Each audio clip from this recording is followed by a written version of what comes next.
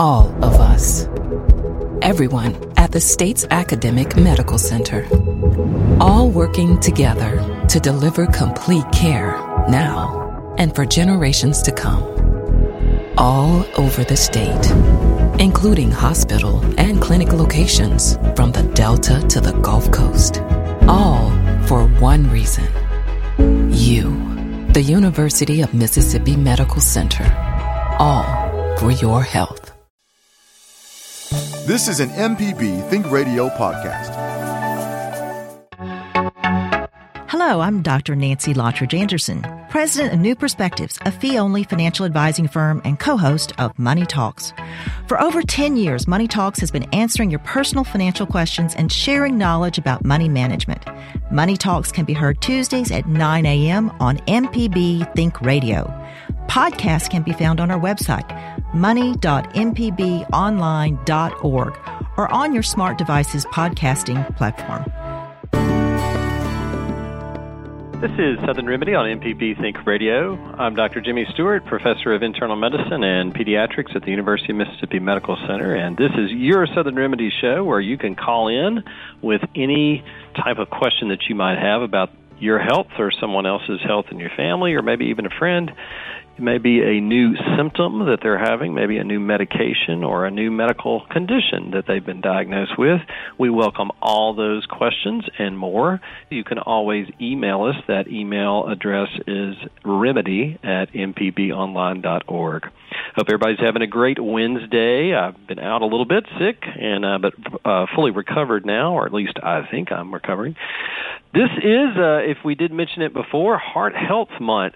So that's a big push every year in February from just a focus on a certain aspect of your health, and can't think of anything that might be more important than heart health for all of us. Heart disease is the number one cause of death in the U.S., and certainly taking care of your heart is something that you want to pay attention to, even if you tend to just ignore it and not think about it right now, or maybe you feel like that you're in pretty good health. There are lots of things that might impact the health of your heart that you may not be able to pick up on just by how you feel. So knowing something about it is a good idea. So, just to break it down as simple as possible, the heart is really just a muscular pump, and it pumps blood throughout your body. Your heart rate, or your pulse, sometimes is the number of times that your heart beats in a minute. And resting heart rates when you're not doing, physical activities, that can vary from person to person. A lot of people are like, hey, my heart rate's 70. What should it be? But there's a wide variation of what's normal, a normal resting heart rate for each individual. Thinking about your heart, there's a lot of things and choices that you could make to take some steps to reduce your chances of getting heart disease. So thinking about all the things that can impact how well your heart functions to pump that blood to the rest of your body is important. Some of the terms that we use, like heart disease or cardiovascular disease, sometimes we use them synonymously, so it does, sometimes there is sort of a little bit of overlap there, but basically there is, cardiovascular disease is the term for all types of diseases that affect both the heart and blood vessels. Let's go to David from Horn Lake. Good morning, David. Thank you for taking my call. I'd like to, I got a little bit of a mystery, see if you can point me in the right direction. Sure. I had a vision problem to where one of my both eyes closed, I could see a bright kind of off-shaped square with a black dot in the center of it, and it only lasted for maybe a minute or two, and then everything was fine. All right. I had a low-grade headache for a week, and I noticed that on my right temple, without having any kind of falling or hit anything or whatnot, I noticed I've got a bruise there. So my question to you is, do you think, just based on my vague description, do you think that was maybe a TIA mini stroke, or do you think that maybe I have some type of a neurological problem? My family has a history of Parkinson's, Alzheimer's, and my sister had multiple sclerosis. So I'd like to know where I need to kind of... Sure. Sort of what next steps you need to do. Yeah. So those symptoms, to address your questions, you can have all kinds of different things like that in your eye. Typically, the most common thing that everybody has is an after-image effect. So if you've looked at something, particularly something that's bright, for a certain amount of time, even if it doesn't have to be like super bright, it can be just as bright as a computer screen. That can stimulate the back of your eye, which is called the retina, and those cells that transmit those impulses into what our brain interprets as vision, as sight. That when you close your eyes, you can see an after image, and it tends to be the opposite. So if it was bright, now it's dark. Now, that's the most common thing. What you described is a little bit, it doesn't sound like you were looking at anything that looked like that. And if it persisted for a while, then a lot of times there'll be problems with the retina itself. And it could be a long list of things, David, that might be affecting that. Sometimes you can have a retinal detachment, and that is a combination of, most common cause of that is trauma, but you can be predisposed depending on the shape of your eye. There are some medical conditions like high blood pressure and diabetes that might put you at risk for that too, or any type of blood vessel damage that feed the retina might cause a problem as well. And that can be an arterial problem where you have a blockage there, or it could be a venous problem that the blood's not returning from the eye, from the retinal vessels or retinal cells. As far as is this a TIA or a stroke, it can be in the same type of family due to decreased blood flow that can cause some of these symptoms. So particularly in anybody of any age, if you have a change in your vision like this where you're seeing objects that are there when you close your eyes, or even when you have your eyes open, if you have a sudden loss of vision, particularly if it's painless, then you need to go see an eye doctor pretty quickly, like within the next day or two. And the reason for that is a lot of times if there is a blockage, we've gotten really good at what we can do endovascularly to identify that and sometimes open that up a little bit. But it could be any number of things. Now, as far as the blood vessel or the headache that you had and the bruising over your temple, there is an artery there called the temporal artery that sometimes can be damaged by various things, and not necessarily trauma. That would be the most common thing, but it doesn't sound like you've experienced that. And that can go along with changes in your vision as well, just because it's not the artery that feeds the eye itself, but it is connected to that same system.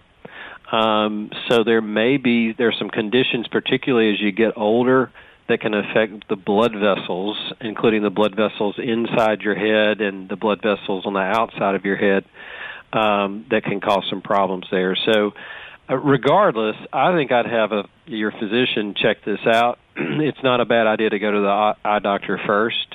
Problems with your vision can be very very serious if you don't get them looked at pretty quickly. But it doesn't sound like this was a TIA, but that is a possibility. It certainly doesn't sound like this is related to Parkinson's or Alzheimer's type dementia, or a movement type disorder, so like Parkinson's. So I don't think it's probably in that category. However, I am a little concerned because of the symptoms that you described that this might be a problem with the retina itself, or a blood supply problem. All right, thank you. All right. This is Southern Remedy on MPB Think Radio. Dr. Jimmy with you this morning, answering your calls and questions about any kind of healthcare topic that you might be experiencing, or maybe somebody else in your family or that you know. We're going to go to Gene from Memphis. Good morning, Gene. Hello, how are you today? Thank you for answering my call. Sure. I have a question concerning CoQ10 and Chromium that I bought from a private pharmacy that's pretty famous in Memphis, Champions, and I ran out of it. But I'm just wanting to get your take on these Dr. Stephanie's, the high blood sugar pills and things like that, supplements. Well, I want to hear your take on those things. Sure. Yeah, so those are particularly the two that you've mentioned have been sort of marketed towards a couple of different things, and some of them are heart health related, some of them are diabetes related. Coenzyme Q10 is just what it says. It's a coenzyme that the body utilizes for a couple of different processes. But a lot of people have taken that, particularly if you're taking another medication for cholesterol to help with muscle cramps. And the data suggests that it doesn't really help that much in the studies where they've added that to people who are taking a statin medication. Certainly it doesn't improve your overall cardiac health. It's not really an enzyme that you need to take as a supplement, but a lot of people do take that and notice that their cramps decrease rather. And this is one of those, and you probably heard me talk about this before with supplements, that is not going to hurt you. It's well tolerated and really have a lot of side effects if you take it like the recommendations are.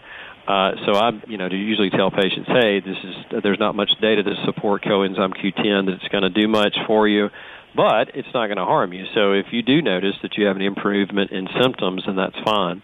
As far as treating diabetes, there's really not a whole lot of evidence that that's going to lower your sugar.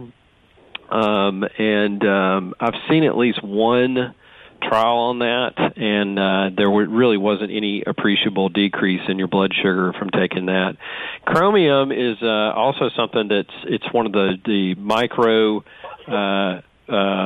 requirements of some of the substances that your body utilizes, and generally there's not really a deficiency of that one. That's one that's found pretty much ubiquitous in a lot of different foods, but there's not really a role for that in the treatment on either one of these. And I know a lot of health food stores, a lot of other people will usually, that's sort of their marketing is to say, hey, this is useful, it'll lower your blood sugar or it'll treat blood pressure. But they can do that because it's a supplement without a whole lot of evidence for that.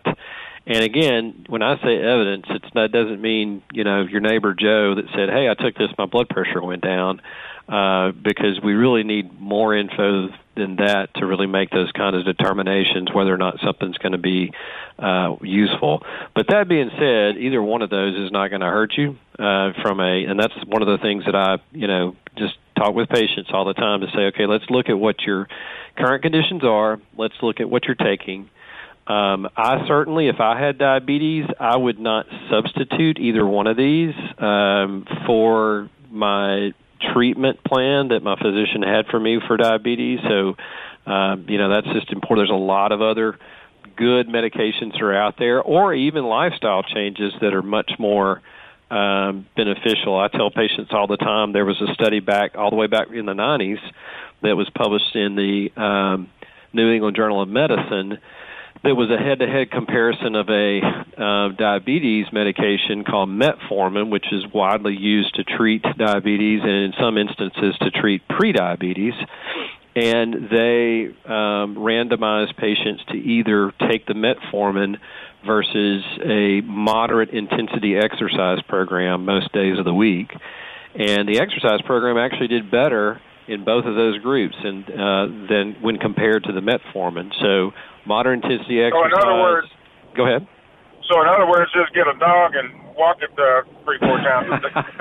That would be much more powerful, and we have the evidence to suggest that, right? Yeah, it really is interesting. Like regular exercise is incredibly powerful if you have diabetes or if you're at risk for diabetes to prevent it. So, I'm about a 5.7 or maybe the 6. I don't think I've gotten a 6 A1C, but I'm just below everything. I don't really believe in pre-diabetes. I'm like, okay, that's like that pre-cancer or something like that. So, I mean, I just don't know why they all of a sudden came out with that term. I feel almost kind of resentful. They just throw a bag and and some little needle things at you and say, okay, you've got pre-diabetes, so here, go start punching your finger now. And I kind of almost resent that. Is that normal? I mean, I would send things that way. I would in somebody. That up on us? Yeah, in somebody who is pre-diabetic, and I agree, that's a sort of a confusing thing. Basically, it's sort of like blood pressure. Like, you can have an elevated blood pressure if your blood pressure is between 120/80 to 130/80. And although we don't, in most people, suggest that they take medications for that, there are other things you should be doing to decrease it because there is some increased risk. So even though you're not at the cutoff for diabetes, the reason they call it prediabetes is that there's still a little bit of risk there over time, and you're more likely to progress to diabetes. But as far as checking your blood sugar, I don't know any reason why I would have anybody checking their blood sugar unless they just like to inflict pain on themselves and just to know what it is. Because, again, what are you going to do about it? That's not a group of patients that you would be treating with the medication. So I wouldn't personally do that. I would, just like we talked about, talk about the things that can impact it, like regular exercise and maybe modifying a little bit of what you eat. But I certainly wouldn't. There's not really a reason to. I'm with you, Gene. I don't think I'd be sticking myself in that range. So there's one question that got me spurred on when you mentioning the diabetes itself. I heard, I think on MPB, just not too long ago, there was, I don't know if there's this Asian researcher that found out that I thought it was cancer, I believe, that they follow this little network of the membrane or some kind of liquid that covers every organ or everything. They got this master highway, and you being in internal medicine, I thought maybe you would know about him saying that they have a fang or some type of hook that rips its way into the organs or something, and that he has found this type of deterrent that kind of rips off the fang so that the cancer can't spread. Do you know anything about that research? No, I don't, and there's not really, by what you're describing, I'm not really familiar with anything like that. That's like a membrane that coats everything. Like, every organ's a little bit different, and there's certainly common components of organs, but I just don't know enough about that to really comment on it. It doesn't sound like to me like that's going to... Cancer's, here's the thing about cancer. It's... we know a lot about blood pressure. We know how to treat it. We know a lot about diabetes and how to treat it, and we know a lot about now obesity and how it contributes to those things. With most cancers, unless we catch them early, we still don't have all the resources or the tools to really prevent them or even treat them. So there's a lot of things that have moved forward in cancer treatment over the last 20 years, and a lot of good signaling medications, too, that target the individual cancers.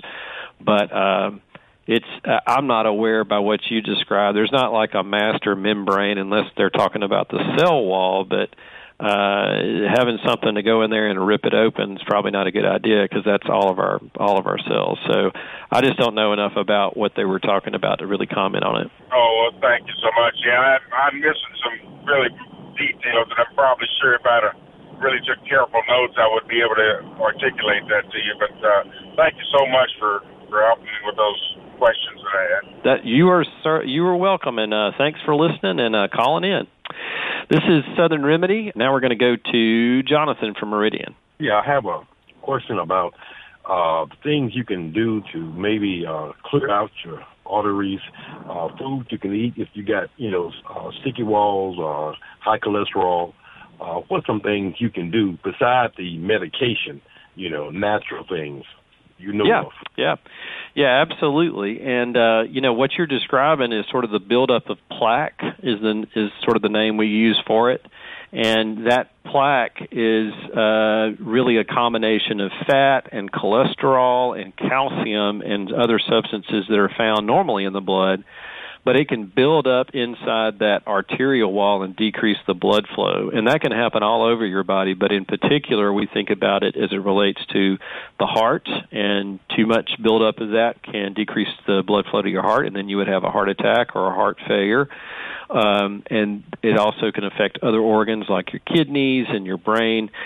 So the things you can do to help either regress that or to prevent it, we've got a lot of good data on certain diets that are high in low in animal fats, very high in fresh vegetables and fruits that have things like antioxidants and phytochemicals that can help, if you want to think of it simplistically like this way, is keep that slick.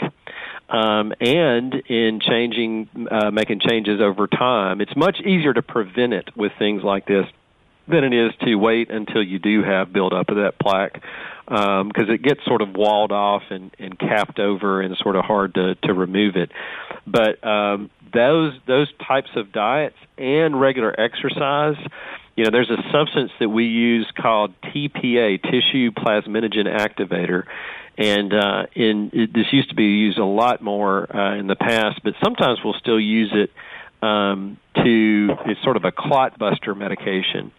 And it's not something that we came up with on our own, because we have this substance within our body. So we have endogenous TPA that's normally found inside our blood.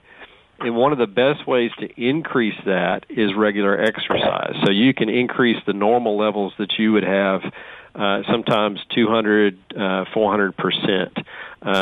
So, that's something that you can do. So I always hate to sound like a broken record, but eating that diet, particularly something like a DASH diet, the dietary approaches to stop hypertension, would be equally useful in treating any kind of plaque or preventing that, and combining that with regular exercise can be very powerful. All right. This is Southern Remedy on MPB Think Radio. Dr. Jimmy with you this morning, answering your questions and calls about any kind of healthcare topic that you might be interested in. We're going to go all the way over to Alabama now with Steve. Good morning, Steve. Good morning. Every 6 months, I have to have blood work done for to get my prescriptions refilled. And for the last 2 times I've had this done, my bun and my creatinine level has been off the charts. My bun has been 24, and my creatinine level was 1.95. And one of my doctors told me it was meloxicam because of it, so I got off of it. And I really couldn't walk or do anything because I got arthritis, so I had to get back on it. But I've been off of it now for 4 days, and I have not had any problems, but I'm taking extra strength Tylenol 500 milligrams for arthritis. So is there anything else I can do to get this number down? Yeah, so those 2 numbers you're correct. So those are 2 of the lab tests that we look at to look at kidney function. And right. The BUN is blood urea nitrogen, so that's a breakdown product of mostly proteins in your body. And that sort of gets flushed out through the urine by the kidneys. And then creatinine is another substance that's also made. It's present in muscular tissue. So those 2 together can tell you at least a little bit about kidney function. Now, if you fast for like 6 to 8 hours, both of those numbers can be elevated. More so the BUN than the creatinine. So, and the BUN number that you told me, it is a little bit elevated, but that's not. It doesn't sound like that's as concerning as the creatinine number. As creatinine goes up, that means that your kidney function, its effectiveness goes down. And there is a more specific test. Sometimes there are some things about creatinine if you have a lot more muscle mass. If you're taking any kind of supplement that has creatine in it, sometimes that might affect that number too. And there's a couple other things that might do that. So they can check something called a cystatin C. That is another blood test that's a little bit more specific. It's not a common thing that's done, certainly not on like regular screening labs, but that's something to follow up. Now, it is true that any kind of NSAID, non-steroidal anti-inflammatory drug like Mobic or meloxicam that I think you mentioned, or even things like over-the-counter ibuprofen or naproxen, all of those can interfere with the kidney's ability to maintain its blood flow. and it can lead over time to a decrease in kidney function. And usually that's reversible, and that's one of the reasons why if you do have, particularly if you have high blood pressure or diabetes, you probably should limit the amount of those medications that you're taking. Tylenol, on the other hand, extra-strength Tylenol doesn't cause that interaction, so it's not toxic to the kidneys in that kind of way. There are some other medications that have been used for, for arthritis-type pains or any type of chronic pain. I know a lot of my patients, they'll do some things like gabapentin or Cymbalta, and those work in different ways and aren't going to really affect your kidney function. The other thing to try to make sure that creatinine stays down over time, and by the way, this is not a really dangerous level, it doesn't sound like for you. You could spend another 20 or 30 years of your life at that level and still not cause a problem. A normal creatinine really depends on the individual and how much muscle mass they have and their age. But for the most part, if you wanted to think of a normal number, anywhere from like 0.8 to 1.2 or 1.3 for most individuals would be sort of in the normal range. So at that level that you're at now in the high ones or low twos, the biggest thing would be to make sure that you're treating anything that might contribute to decreasing kidney function moving forward. And that, again, would be making sure your blood sugar's at the right level, making sure your blood pressure is treated to a good level too. But there's a list. Your physician can probably, or you could probably go to either the American Kidney Foundation on their website to look at medications that might affect kidney function, or you could even just Google that, and there's a lot of them that would come up that you could sort of avoid that. And then drinking plenty of fluids, too, at this point would be very helpful, and by that, water's probably the best, but drinking anywhere from about 2.5 liters a day, more so in the summer months if you're outside, would be good for good kidney function. Okay, and I was worried about it because my brother, he's on dialysis. He has bad kidneys now. That's the reason I'm trying to find out. Yeah, unfortunately, it does sort of run in families, and there's some other causes of chronic kidney disease that if your creatinine continues to go up, they're probably going to want you to see a kidney doctor to investigate that a little bit further. But the biggest, far and above the contributors to kidney disease in this country, and particularly in the South, are hypertension and diabetes. Yeah, I have a history of kidney stones too, real bad.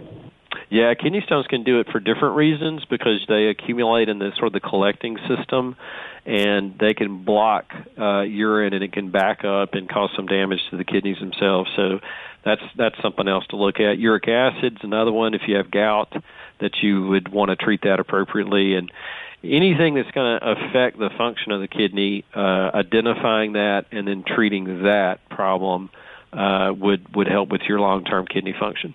Okay, Ian. Thanks for your help today. Yes, sir, and thank you for calling. This is Dr. Jimmy Stewart on Southern Remedy on MPB Think Radio. Going to go to Bob from Maryland, I believe. Hello, Bob. Yeah, hi. How you doing? Good. Is that the state of Maryland? Yes, it is. I'm driving through Memphis. All right. Well, good to have you on the air. What's your question this morning? I'm in my mid-60s, and my blood pressure usually runs in the mid-130s over 70, mid-70s. This hard month, I was wondering, concerned, and talked to my doctor about medication, I guess. Yeah, there's a lot of sort of landmark studies, what we call them, about blood pressure to sort of see what would be the appropriate level to where we treat blood pressure. And you're probably old enough to remember, it wasn't so long ago that we had a cutoff of 140 over 90. So anybody who was under that we thought was, pretty safe as far as risk. But what we found out through studies like the SPRINT trial was that we really needed to treat blood pressure a little bit lower and sooner. So that's one of the reasons why our cutoff now is 130 over 80. So the thing to keep in mind, too, because I have some patients and they're like, well, every once in a while my blood pressure gets under that. Is that okay? Blood pressure can vary about 20% during the day, and it decreases at night quite a bit, too. So that is a normal variation of blood pressure. So we're really interested in what that true blood pressure is on average. And getting it outside of the office with an automated device is very useful as long as you're doing it correctly. But if it's consistently over 130 over 80, that is something that we would want to treat. And again, we start off with diet and exercise. If you can do those things and make some changes there, maybe 3 to 6 months of doing that to see if that has an effect. And, you know, I mentioned the DASH diet a lot. That's about an 11-point decrease maximum that you can see, which would put you in the treatable, you know, in your goal range of less than 130 on the top and less than 80 on the bottom. But if you can't, if that doesn't work by itself, that's the point where we would add medications to that. And in your case, you know, there's a couple of different choices in patients that don't have a lot of symptoms, that are no symptoms at all, or they don't have a lot of other medical problems. Then you really can choose amongst 4 different classes of medications to start them on. One is sort of what some people refer to as a fluid pill, although that's not really what it does, like a thiazide diuretic, and hydrochlorothiazide is one of the most common ones. Another one is a dihydropyridine calcium channel blocker called amlodipine or felodipine. There's a bunch of them in that class, but amlodipine is probably the most common one. And then there are the ACE inhibitors and the angiotensin receptor blockers. So, you know, in your case, there's a lot of options, and any one of those would be useful in the treatment of your blood pressure after you've really tried those lifestyle changes. Certainly if you smoke, stopping smoking is probably going to put you in the normal range. If you have the opportunity to lose some weight, that can make a big impact too. But the types of food you eat, if I had to pick one thing other than stopping smoking that can impact it that wasn't medications, that DASH diet is very powerful. Well, thank you very much. I appreciate the information. Yes, sir. Safe travels to you, and thank you for calling. This is Southern Remedy on MPB Think Radio. Dr. Jimmy with you, answering your calls and questions about all kinds of good stuff today. Y'all are always really good. All of our listeners are incredible about calling in with really useful information and always good topics to talk about. You can always email us. That email address is remedy@mpbonline.org. Let's go to Judy from Tupelo. Good morning, Judy. I have a cold, and I don't usually go to the doctor for those kind of things.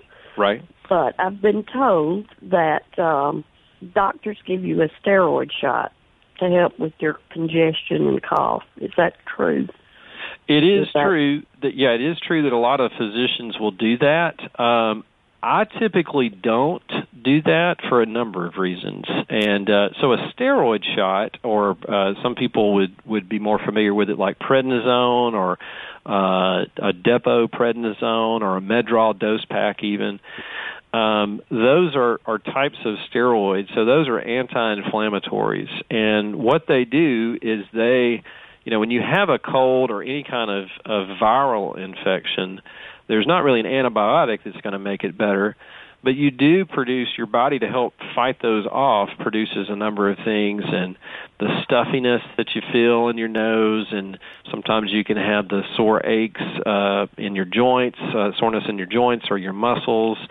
That's your body's immune system that's really fighting that off, and those are some of the side effects. So it's not so much that the virus is doing that's causing the symptoms, as your body's immune response doing that. So what a steroid injection or an oral steroid does is it cuts off a lot of those processes. So it weakens the immune system and shuts off those processes, but it makes you feel better, definitely. That's why people are like, hey, I want to go get it because it makes me feel better. And certainly you do feel good after you get that. One of the problems with it, they've looked at this over time. Most of the time, that's not going to weaken your immune system enough to where it prolongs the illness, but that's always sort of a minor risk that because your body's not able to do everything it needs to do to fight that off, that you might have, have the symptoms a little bit longer. The other thing is steroid injections are not innocuous by themselves. They do have some side effects, and particularly if you get more than about 2 or 3 in a year, and this can also include things like getting a steroid injection in a joint to decrease the amount of inflammation and that you're having there from, say, arthritis. If you get more than about 2 or 3 a year, they can have long-term side effects, and some of those side effects are things like decreased bone mass, so it can put you at risk for osteoporosis. It can weaken it can change the lining of your stomach to put you at risk for gastritis and sometimes gastric ulcers. It can affect your eyes and put you at risk for getting glaucoma. It can increase your blood sugar, and certainly if you have diabetes and you get one of these injections, even just one, it can raise your blood sugar for pretty significantly for about a week or two, just because it's long acting. So it's not going to help with the infection. It'll make you feel better, but largely because of those other side effects, I don't do this a whole lot. Every once in a while I might do it, and I really have to think about it on an individual basis, but it doesn't have a lot of evidence to support that it's going to help that actual infection, but it does make you feel better. Okay. Well, barring the steroid shot, which I haven't had one since 1986, what would the doctor do? Yeah, that's the reason why a lot of doctors will give it, because there's not a whole lot of other things to do that make a big impact. A lot of the over-the-counter medications, which by the time patients get to see me or any other physician, they've pretty much tried those. Those can help sometimes, but a lot of times they don't help too much. There are some, prescription decongestant medications that can help, but to be honest, we don't have a whole lot for viral infections that can make them appreciably better in a short period of time. But that's some of the things they could do. Now, every once in a while, you'll get a viral infection, and then you'll get a bacterial infection after that. We see this a lot in younger individuals and kids, that they'll pick up something at daycare or at school. They'll have sort of upper respiratory type symptoms, maybe a cough with it, and then 2 days later, they've got intense ear pain. Because now they have a bacterial infection in their ear because they've sort of closed up the normal drainage system. So it is possible in adults. One of the more common things is sort of sinus infections, which usually you'd get a viral infection first, and then maybe a week or so later, that's when it sort of sets in. And in those cases, antibiotics can be very useful because you're treating the bacterial side of it, but not so much the viral one. And you may go to a doctor, and I still know a lot of doctors that still give steroid shots, but that's just my personal take on it. And I have seen some patients that have routinely gotten that year after year and not had any problems. But I've also seen some that, they've gotten it 2 or 3 times a year consistently, and now they have some of those other side effects. Well, thank you. I may go on and see the doctor then. Yes, ma'am. I just hope you feel better soon. Well, yeah, if I can quit coughing. Yes, yeah, right. All right. Thank you. Yes, ma'am. Thank you for calling. This is Southern Remedy. The number to call is 1-877-MPB-RING. That's 1-877-672-7464. Let's go to Lou. Good morning, Lou. How are you doing this morning? I'm great. I am not great. Okay. I am 70 years old, and I have reoccurring UTIs, about 3 a year, and I have diabetes, and I've never before had a culture come back to tell me that I had strep in my urine. Is that a dangerous thing, or? Not necessarily. Now, sometimes it can. Sometimes it can be a contaminant. Particularly, there are several different types of streptococcus. So there are some that are more likely to give you a UTI, or it might be a contaminant. But it's not, in and of itself, that's not, like a warning sign like, okay, this is really bad. A more important thing, and thankfully they did this, a lot of the times, particularly if you have, as you probably know, recurrent ones, getting a urine culture where they grow out the actual bacteria that's causing the problem can be very useful in selecting the right antibiotic that's able to treat it.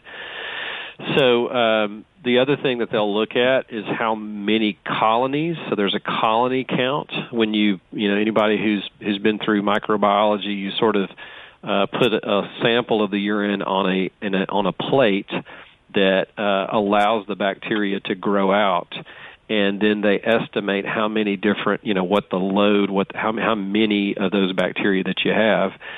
And if it's just a small amount, that might not be even causing the infection. That, again, you have at least a little bit of bacteria in the urine or in the urine sample, and that may not mean that you actually have the infection. But it's nice to have that urine culture because it can show exactly what antibiotics are going to be effective. But yeah, in and of itself, strep is not a problem, not something to worry about excessively in the urine. It's much more important to know what type of strep, and then if it's which antibiotics can treat that appropriately. It may be something that they've already started you on. It's not something that could be transferred to someone else, so is it? Oh, no, not in the urine. It's not like, strep throat that you can pretty easily transfer to other people. If it's in the urine, that's not something that's going to be transferable. And that's the case most of the time with any type of urinary tract infection. Okay. Well, that's a relief. Thank you so much. Yes, ma'am. Thank you for listening and for reaching out to us. That's recurrent UTIs can be a big concern for a lot of people, and getting into a good urologist that can also look at the urodynamics of how you're urinating can be very helpful in maybe contributing to that urinary tract infections. Well, that's all the time we have for today. Southern Remedy is a production of Mississippi Public Broadcasting Think Radio and is funded in part by a grant from the University of Mississippi Medical Center. I'm Dr. Jimmy Stewart, professor of internal medicine and pediatrics at UMMC. Southern Remedy is produced by Kevin Farrell, and the podcast producer is Abram Nanny. You can tune in to MPB Think Radio every weekday morning at 11 for the full Southern Remedy lineup. This is an MPB Think Radio podcast. To hear previous shows, visit mpbonline.org or download the MPB Public Radio app to listen on your iPhone or Android phone on demand.